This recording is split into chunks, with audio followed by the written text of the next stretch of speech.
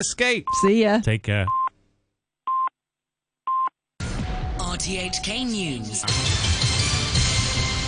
It's 1 o'clock. I'm Barry O'Rourke. The top stories. The Finance Services Minister expresses confidence there will be sufficient funds to build the northern metropolis, while the Financial Secretary says Hong Kong needs to develop in tandem with cities in the Greater Bay Area. And the Faster Payment System, or FPS, is expected to be back up and running shortly after a technical problem this morning. Financial Services Minister Christopher Hui says he's not concerned that Hong Kong won't have enough money to support the proposed development of a so-called northern metropolis. Chief Executive Carrie Lam has proposed the development of some 300 square kilometres in the Northern New Territories without giving an estimated cost. Mr Hui says the project is very much worth doing, and the thing to do is to find the most efficient plan to fully utilise both public and private capital.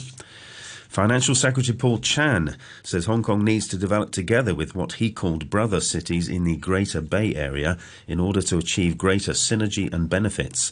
Writing on his weekly blog, the minister said development could reach greater heights in areas such as trade, aviation and logistics. He stressed the planned logistics centres at Hong Kong Airport and in Dongguan would enable faster customs clearance for goods to be moved between the mainland and the rest of the world. The Monetary Authority says the Faster Payment System should be back up and running shortly after unforeseen technical problems encountered during a systems upgrade. It says all FPS services such as real-time fund transfers and account proxy registration have been unavailable. The HKMA says the maintenance was originally due to end before 8 o'clock this morning, but a fallback plan had to be triggered. It says the public will be informed about the service's resumption.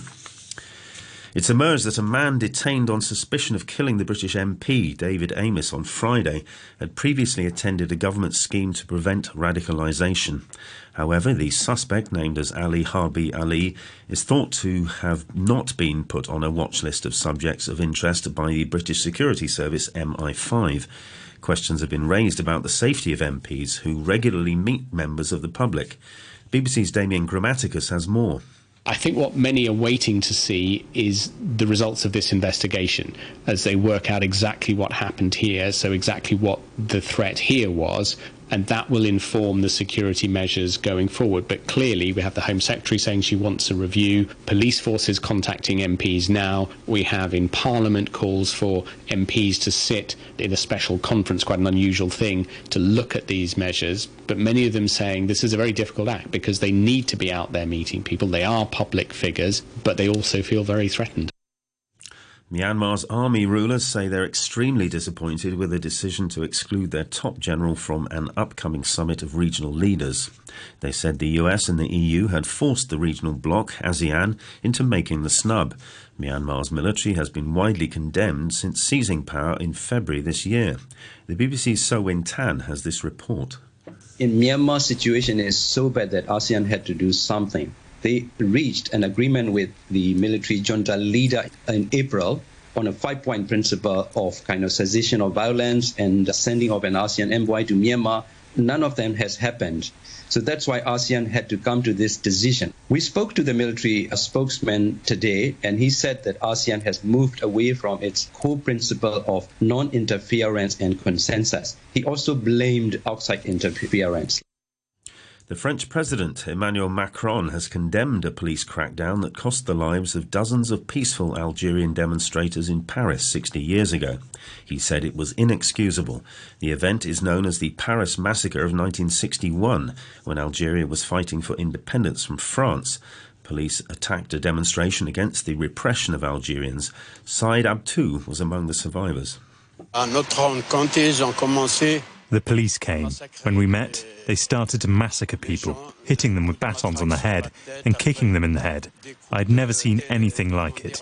All my life, from then until the end of my days, I will remember this carnage. And now the weather forecast: dry with sunny periods this afternoon, and it'll be mainly cloudy tonight. Winds will be fresh northerlies, strong offshore and on high ground. The outlook is mainly fine, with slightly cooler mornings in the next few days. Temperatures will fall to about 20 degrees tomorrow, and there'll be showers in the middle and latter parts of this week. The temperature now is at 28 degrees Celsius, and the humidity stands at 58%.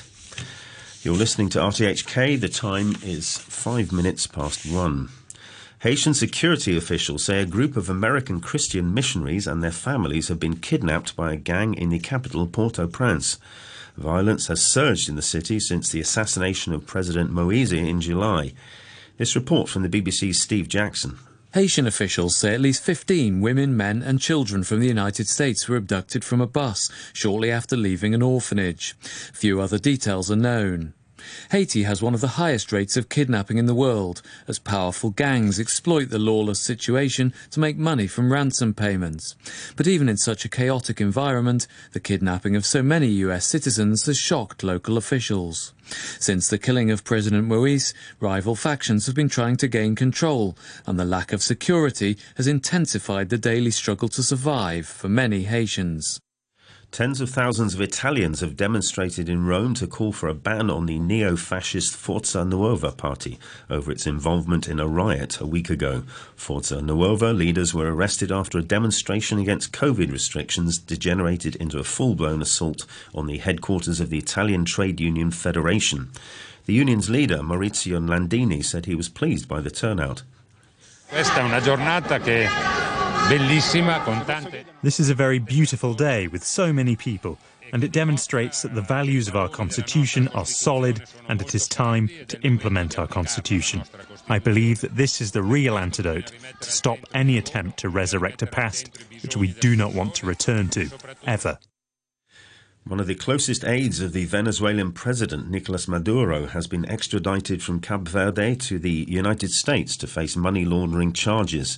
Alex Saab was detained in June last year when his plane made a stopover in Africa to refuel. The BBC's Leonardo Rocha reports. Mr. Saab, a Colombian businessman, had been given a special mission by Mr. Maduro and was traveling on a Venezuelan diplomatic passport. He was reportedly traveling to Iran on a Venezuelan plane.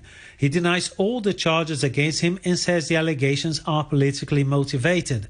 The US says he worked as a frontman for the Venezuelan regime and helped launder the proceeds of corruption in American bank accounts. The Biden administration is expected to offer Mr. Saab a plea bargain, promising to reduce his sentence in exchange for details that could implicate Mr. Maduro and senior officials close to him. The Spanish literary world has been stunned by the revelation that a book that won a major award was not, as claimed, written by a female professor but by 3 middle-aged men. Their work, The Beast, won Spain's Planeta Prize. The BBC's Warren Bull takes up the story. Carmen Mola had established a reputation as a popular writer of violent novels and even became dubbed the Spanish Elena Ferrante. Like the acclaimed Italian author, Carmen Mola was assumed to be a reclusive woman who wrote under a pseudonym.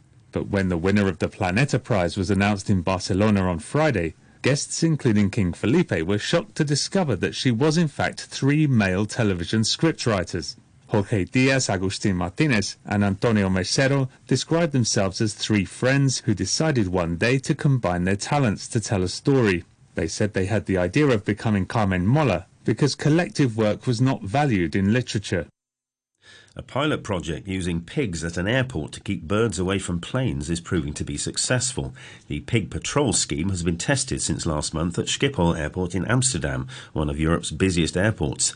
The BBC's Anna Holligan has the story. Oblivious to the pioneering part they're playing in protecting passengers taking to the skies, the team of 20 pigs are focused on the job, devouring the sugar beet harvest leftovers, thus removing the residue that attracts the geese and birds. Schiphol Airport lies below sea level. The runways are built between fertile farmland, which draws the flocks and means flights are particularly vulnerable to bird strikes. But not a single goose has been spotted in this field since the Pig Patrol was deployed last month. In sports news, cricket's T20 World Cup begins today in Oman and the United Arab Emirates. 16 teams are participating in the tournament, which was initially meant to be held in India, but was delayed because of the coronavirus pandemic. In the first match, debutants Papua New Guinea face Oman, while later today Bangladesh take on Scotland. And to end the news, the top stories once again. The Finance Services Minister expresses confidence there will be sufficient funds to build the northern metropolis. The Financial Secretary says Hong Kong needs to develop in tandem with cities in the Greater Bay Area. And the Faster Pay System, or FPS, is expected to be back up and running shortly after a technical problem this morning. You're listening to the news on RTHK. Yeah, yeah, yeah. RTHK Radio 3. Ladies and gentlemen, this is a journey by a DJ. A journey which along the way will bring to you new colour, new dimension, new value, and a new experience.